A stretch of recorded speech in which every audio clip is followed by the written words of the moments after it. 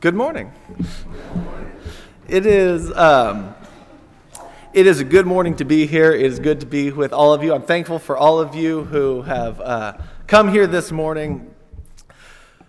Our lesson this morning, if you have your Bibles, turn to the book of Joel. That's where our lesson is going to come from. I don't know how difficult it would be in the back, but these are the slides for the Sunday evening lesson. Would it be possible to switch those out for the Sunday morning lesson? If not, then we'll just roll with it. We don't need slides. But I might have sent them and labeled them wrong. I hope not. But okay. So we're going to be in the book of Joel either way, whether it's Sunday morning or Sunday evening. And so this is we're going to be in Joel chapter 2. And the book of Joel is one of those books I think is kind of often a forgotten book. It's a book that we might know the name of it, and we might know that it's in there somewhere, but a lot of times we don't think of Joel when we are considering some of the most important things, for the church, or when we're thinking of like encouraging passages. Joel doesn't always pop up into our heads. Joel, it's kind of short. It's one of the minor prophets. And one of the things that's interesting about Joel is that in the book of Joel, there isn't a very clear time frame, or there aren't a lot of names. There's no clear historical setting for the book of Joel. And I think that might mean a couple of things. One is that the application of the book of Joel might be intended to not just fit one time for one group of people.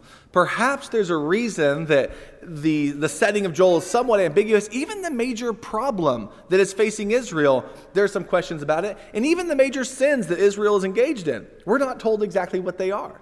It's like you read Joel and you know that there is doom coming, you know that there is a call for repentance, and you know that this is for the people of Israel, but you don't know exactly what that doom is going to look like. You don't know what sins Israel is engaged in, and you don't know exactly what time period is being discussed. You can try to figure out some clues to piece some of those things together, but none of them are clearly stated. And that's one of the reasons I like Joel, because as you read through it, it can in some ways call each and every one of us to realize, hey, maybe we live in a world where there are hardships and there are problems. And maybe one of the good ways to respond to hardships and problems is to look at my life and to see, are there things that I can do differently? Are there things that I can change? Are there ways that I can strive to grow closer to God? And I think Joel is an important reminder of that message. In the book of Job, Job's friends look at the hardships in his life and they draw some pretty serious conclusions about that against Job, that Job has done something wrong. And I think we need to not ever fall into the trap of being Job's friends and looking at hardships in the world around us and saying, oh, this must mean you're a sinner or you've done this wrong, or trying to overly define exactly what the problem is. However, I would say on the other side of that, we shouldn't become so blinded to the world around us that when things are happening, we never stop and look at ourselves and think, are there ways that I could grow closer to God? Are there things in my life that I could learn from this message? There's an important phrase that pops up repeatedly in the book of Haggai, and it is the phrase, consider your ways. And it's like when things in your world are kind of crumbling, maybe one of the ways you can respond to that is consider your ways, introspection. And I think Joel is calling us to that same idea, it's that same message. What we want to do as a church here at Maryville, and we've mentioned it recently, and I want to talk a little bit more about it, is on June 26th, we want to have a day of prayer and fasting. There are a lot of things going on in the world right now, and there are a lot of things going on in each and every one of our lives right now that I believe prayer and fasting could be very beneficial for. Spending some time to think about where we are in our walk with God, where we are where we are headed, and what our future looks like. And I think that the book of Joel is a book that calls the congregation of Israel to prayer and fasting. And so it becomes an important book for us to think about this month. When I look at the world around us, I see a lot of things that are very painful, that are difficult, that can fill me with stress and anxiety, that can fill me with depression. They can fill me with a lot of pain. And I know that that's not something that's unique to me. I know that that's something every one of us sees. When you turn on the news and you see some of the most horrible things you could possibly read, when you see how much violence there is in our country, when you see shootings, when you see innocent children going to school and suffering, like that's something that should impact you. That's something that it's like that should never, ever, ever happen. How in the world does that happen? How do we get to a point where we're concerned that it's probably going to happen again? And it's like when it comes to these types of things, you can look, and it's a call. It should be a wake-up call, I guess, to realize that there is deep-seated evil and sin and darkness in our world. And it's not even just those types of shootings. I've seen people respond to those types of shootings while saying, well, if you look at this city, there's more shootings there. And I'm like, is that supposed to make me feel better? Like, is that a good thing? It's like you look at the world and there's a tremendous amount of violence, whether it's gun violence or any kind of violence. We live in a dark and violent world. We live in a world where death reigns supreme, and we see constant reminders of it. Even death, by the way, that's not a result of violence. I know in this building right here, so many of us have recently been touched by the plague and the hardship of death. So many people right here are experiencing grief that is a constant reminder that something in our world isn't right. When God created the world and He created the Garden of Eden, one of the things that you don't see there is death. You see life. You see a tree of life. You see fellowship and a walk with God. And sin has fundamentally changed this world that we live in, and we see constant reminders of us when we are plagued by death. And we see death all around us in the mourning and the grief and the pain that's associated with that. Now, as Christians, we have hope. We have hope that there is a day coming when death will be overthrown, and God's original intention and restoration will take over, and we will be able to experience not death but life forevermore. And that's a great and wonderful thing. But in the meantime, it's like we look and we say, I have the hope of life, but I still experience the pains of death, and they're mingled together. And sometimes that's a confusing and distressful thing. And we see it all around us. We see tremendous evil in our world. We see evil not just with respect to violence. You see evil in regard to abuse. You see evil in regard to sexual sins. I mean, I have been troubled recently by seeing, when I think of the church and when I think of we as the community and the people of God, if there's one place in this world where people should be able to go to for safety, where people should be able to go to for help in times of trouble, I want it to be the church. And yet, so often you turn on the news and you see reports of churches that are not only engaged in covering up or excusing or overlooking sexual abuse. You see churches where that happens. Not only do you see that on the news, I just got a message from a minister friend of mine recently. The church where they were, there was a guy, and he's apparently been touching several of the girls, and they've come forward, and it's like, you're like, that should not be what the church is. And yet you look at the world and you see that, like, not only can you be downtrodden because of pain and death, it's like sin has infiltrated even the place that's supposed to be a refuge from sin. And so often there's like a fear of coming forward because you don't know if people are going to believe you. And I, by the way, want to always be completely transparent and clear and emphatic. If you ever here have experienced something like that, no matter who you are or what age you are, please know that you have a church here who loves you and you can go to. We will listen, we will care, we will believe, we don't want the church to be a place that you're afraid to take these problems.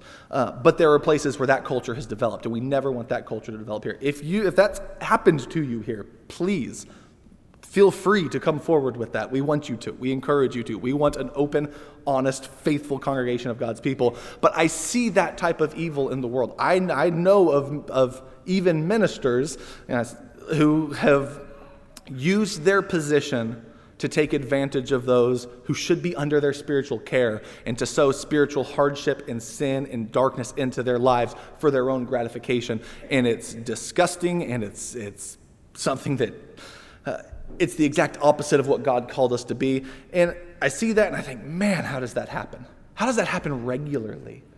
But you not only see that, I mean, there are things that not even necessarily the result of our human evil, but you see natural disasters that take place in the world around us. You see sickness that take place in the world around us. I mean, COVID has been something that has been plaguing us for a good long time, and sometimes you start feeling like, hey, it seems like things are getting better, but I've heard quite a few cases just recently, and I know of mission trips that some of the goals of those trips have been frustrated because of COVID going on there, and it's like, I know of good works taking place here where COVID is starting to cause problems and distress, and it's like, man, I'm ready for some peace through these things.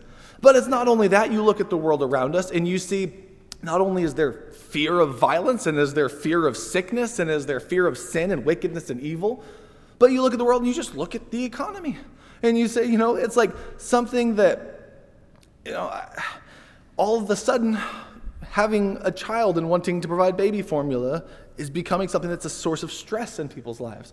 Wanting to go on a family vacation. You're like, man, if you've seen plane tickets, like this was something we were excited about. But then even simpler things, just getting the groceries you need for your family. It's like every dollar that things increase is a little bit more stress on a family or on a relationship. And all of a sudden, these problems that you can start to enumerate, they're not just theoretical problems out there, but they begin to impact us by creating tension in our homes. I mean, like when families are forced together, which is, I say forced together, but like when you're stuck together and all of a sudden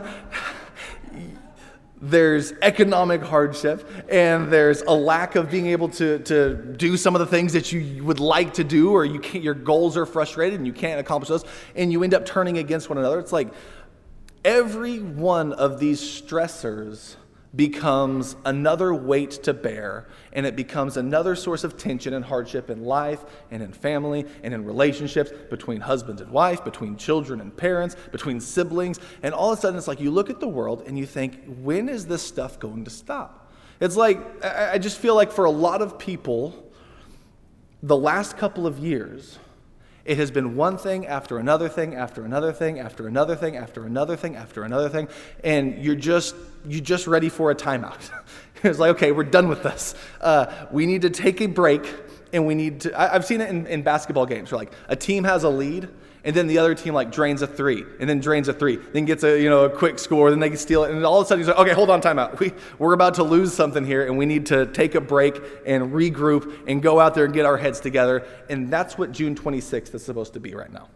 It's like you look at the world and it's like, man, Satan's arrows are flying. And they're causing problems, and I think they're causing stress, and I think whether you talk about politics, people are frustrated politically. You look at our culture, people are frustrated and confused about the direction our culture is going. You look at the church, and people don't always know what the future of the church is going to be. People look at their finances, and they're not what they were just not very long ago. People look at their relationships, and they find themselves frustrated at one another, frustrated at their friends, frustrated at their spouse. People look at the news, and it's like, no reprieve there, and we're saying, hey, let's stop for a moment. Let's take a break for a moment, and let's try to focus our hearts and our minds on what matters most. The reason I'm talking about the book of Joel is as you read the first couple chapters, the first chapter and a half of Joel, I kind of feel like Joel is describing that sort of life. It's like everything that you think can go wrong is going to go wrong in the book of Joel. It starts off with a locust plague. You're like, locust plagues? That's supposed to be for Egypt, not us. Like, that's supposed to be something that the evil nations suffer with. And Joel begins chapter 1 and verse 4. What the gnawing locust has left, the swarming locust has eaten. What the swarming locust has left, the creeping locust has eaten. What the creeping locust has left, the stripping locust has eaten. And I'm thinking, I didn't even know there were these different kinds of locusts. But he's like, oh, you think this locust plague is bad? Well, everything they left, the next one's going to come to eat. And you think, oh, glad that's over. No, everything they've left, the next locust is going to come eat. And you're like, we're not going to have anything left. Yeah, that's right, because everything they leave, the next locust is going to come and eat. And it's just wave after wave of problem. If you start looking at the language that he uses the language of locust plague. He uses the language of drought, where like people and humans are wandering aimlessly looking for food, but they can't get any. He uses the language of darkness in the land, which again is Exodus language. He uses the language of fire consuming everything. He says, you look at the world, and notice chapter 2 in verse 3, the language of fire. He says, a fire consumes before them, and behind them a flame burns, and the land is like the Garden of Eden before them. Well, that's wonderful. The Garden of Eden's before you, and a desolate wilderness behind them. It's like as the plague moves through, they're turning Eden into a desolate wilderness. And sometimes we can look at the world and we can see the potential for so much good, but all of a sudden it's being turned into a desolate wilderness. And so what happens? What happens is people wail and mourn and cry. Look at chapter 1 and verse 5. It says, awake, drunkards, and weep and wail, all you wine drinkers. You know why the drunks and the wine drinkers are weeping and wailing? Because there's no grapes left on the vine. And so the one thing that they're wanting to help get them through this darkness is the one thing they can't have, and they weep and they wail and they mourn and they cry. And then look at verse 8. Wail like a virgin girded in sackcloth for the bridegroom of your youth. He says, cry the way a bride would when she wants to appear beautiful before her husband in her youth, and she's going to appear before her, and instead of getting the beautiful wedding dress and gown, she gets sackcloth on her. It's like, that's the type of wailing and mourning that people are going through. You get verse 11. Be ashamed, O farmers. Wail, O vine dressers. Notice the repetition of the word wail and weep and mourn. It's like the farmers who make their living off the land. Well, the land is suffering. Weep and wail because of it. You look at verse 13. Gird yourselves with sackcloth and lament, O priests. Wail, O ministers of the altar. Come, spend the night in sackcloth, O ministers of God. Those who are trying to lead the people spiritually, they weep and they wail and they mourn when they see the state of the world. And so I think you can make some comparisons between what's going on in the book of Joel and what we can so often see in the world around us. And I think just like I said, we needed a timeout. I think that's what Joel says. He says we need to take a break for a minute and refocus ourselves so that we don't get carried away in the darkness of this world thinking that there never is any light. So that we don't get carried away in the darkness of this world to think that there's never a better day coming. So that we don't forget that we actually do have a very bright light and a very glorious friend who loves us even in darkness, and that's God. Don't forget about God in the days of trouble and in the days of hardship. You look at Joel chapter 2 and verse 12. This is where things kind of shift from enumerating the horrors of the world around them. I've tried to do it, and Joel has tried to do it. Where things shift from enumerating how distressing the times can be to start saying, this is what I think we should do for a minute. I think we should, verse 12, return to the Lord. He says, yet even now declares the Lord, return to me with all your heart, with fasting, weeping, and mourning, and rend your heart and not your garments. Now return to the Lord your God. What he's saying is, when you find yourself overwhelmed by darkness, the number one thing you should probably do is think, all right, there are a lot of things outside of my control. I just listed a bunch of things outside of my control, but there's one thing I do have control over, and that is the fact that I can turn to God. That's something that's within my power. And he's saying, return to the Lord right now. Don't do so with dead demonstrations of symbolic ritual purity, all right? Don't just tear your clothes. Don't just go through the acts. Don't just show up at the church, but actually tear your heart and not just your garment. You know, you often see that, and there's nothing wrong with tearing your garment. Like, that's not a problem. People do that, and it's often a symbol of repentance in the Bible. But if you get to the point where you're tearing your heart and just like, all right, God, fix it, tearing your garment, and you're just like, okay, God, fix it, and your heart hasn't been changed and in sincerity drawn back to God, I don't think he cares for the ritualism all that much. I think God cares about a penitent heart more than what clothes you wear, more than what ripping of the clothes you do. God wants legitimate people to, in love, turn to him in times of crisis. And I think that's something that every one of us can do. Without saying, oh, okay, we must have sinned to bring this about. I don't think that's necessarily what we have to say. It's our fault that there's these problems. But I do think in the face of problems, you can always remember to return to the Lord with all of your heart. To go and strive after God rather than getting carried away in the darkness that Satan is hurling at us. Number 2, I think we should trust in the Lord. Not just return to the Lord, but there's a reason you return to the Lord. Because God is trustworthy at all times. As you continue to read in verse 13, He tells us why you should return to the Lord with all your heart. For he is gracious and compassionate, slow to anger, and abounding in loving kindness, and relenting of evil. And who knows whether he will not turn and relent and leave a blessing behind him, even a grain offering and a drink offering. It's like I just mentioned a bunch of problems that on my own, I don't think that I can just like go out and solve them all tomorrow and say, hey, good news, guys, I did it. But there's a God who actually can. Like, there's a God who actually can. There's a God who we don't know what he's going to do. We don't know what his future holds. And that's why Joel says in verse 14, who knows? But there is a God who is all-powerful and all-loving and who sees the world that we're in. And so return to him. If there's one place you should go when you're drowning, it's to the one who can save you from drowning. And if there's one place you can go in times of darkness, it's to the one who can save you from those times, and that's the Lord our God. And we know that he is gracious and compassionate, slow to anger, abounding in loving kindness. That comes from the book of Exodus. That is, the children of Israel entered their covenant with God. They said, we're not going to be idolatrous. We're going to follow your law. We love you. You love us. Let's enter a covenant. And then Moses goes up on the mountain to get some laws, and they're like, hey, let's make a different God out of gold. And they do that, like immediately. They just completely reject what they promised to do with God. The covenant's broken. Their relationship is severed. And God could say, okay, well, I'll go find a new people. I'll go save some other people from slavery and see if they respond a little bit better. But that's not what God does. Instead of giving up on them and finding someone else, God relentlessly renews the covenant with them immediately. And he gives them another 10 commandments. He rewrites them. He doesn't give up on them even when they are absolutely 100% at fault for breaking the covenant, immediately breaking the covenant. God forgives them. Why? Well, the reason we're given is that he's gracious and compassionate, slow to anger, and abounding in loving kindness. And that is the description of God that he wants us to have in our minds day after day. That's the description he gives of himself.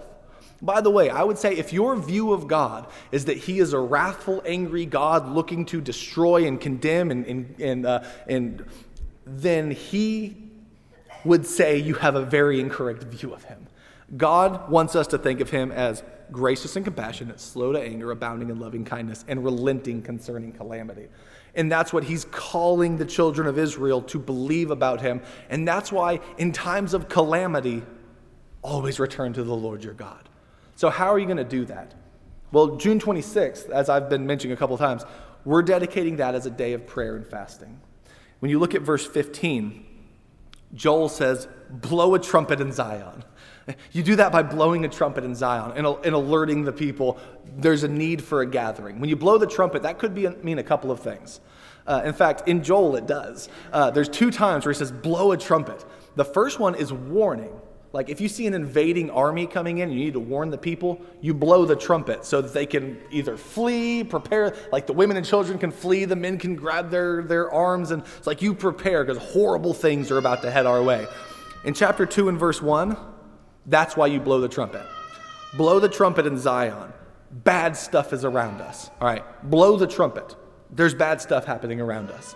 But then when you get to verse 15, he calls us to blow a trumpet for a different reason. He says, blow a trumpet in Zion. Consecrate a fast. Proclaim a solemn assembly. Gather the people. Sanctify the congregation. Assemble the elders. Gather the children and the nursing infants. By the way, from elders to nursing infants and the smallest children, this is for everybody. Everybody join together in this. Don't neglect the need to return to God in times of calamity. He says, let the bridegroom come out of his room and the bride out of his bridal chamber. Nothing's more important than this right here. Your wedding's not more important than this. Whether you're a bride or a bridegroom, it's time to assemble the people. He's saying things have gotten so dark. This is what matters now more than anything else. Call the people together. He goes on to describe what this is going to look like.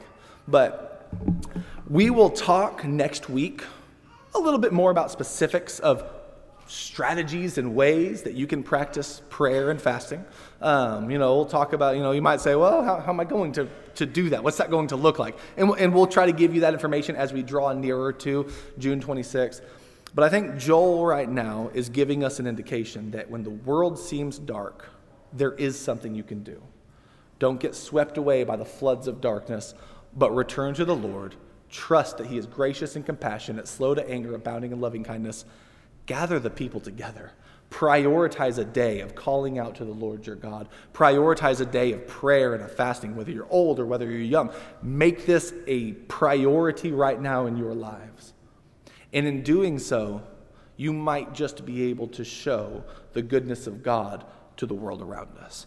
When you get to verse 17, he says, "Let the priests, the Lord's ministers, weep between the porch and the altar, and let them say, 'Spare your people, O Lord, and do not make your inheritance a reproach, a byword among the nations. Why should the peoples among us say, where is their God?'" He's saying, call out to the Lord, ask him to relent, ask him to not to make his people suffer through these things, because why should the world look around and say, if there is a God, where is he? It's like, one thing you can do is show people the goodness of God. One thing you can do is demonstrate to the world around us that there really truly is a God, and he is the greatest source to go to in times of struggle and hardship.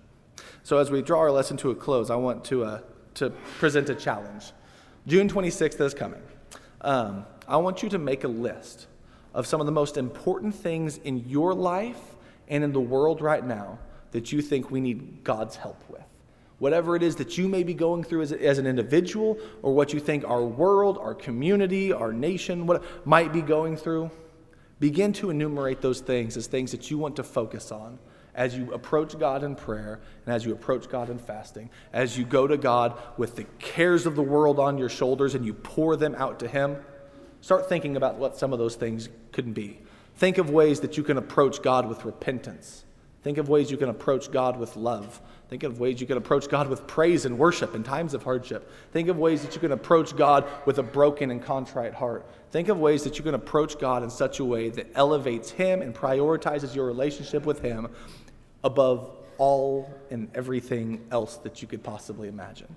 If there's anyone here this morning who would like the prayers and the help of this church, if you are going through hardship and you want the community of God to help you through it, that's kind of what we're here for, and we'd like to help you do that. We pray that you would let that be known. If anyone wants to become a Christian, become part of this community, name Jesus as Lord of your life, having your sins washed away in baptism, please come. You can sit on the front row. You can meet with some of our elders in the library in the back, and you can pour your heart out to them and talk to them. But if you have the need, please let it be known while we stand and as we sing.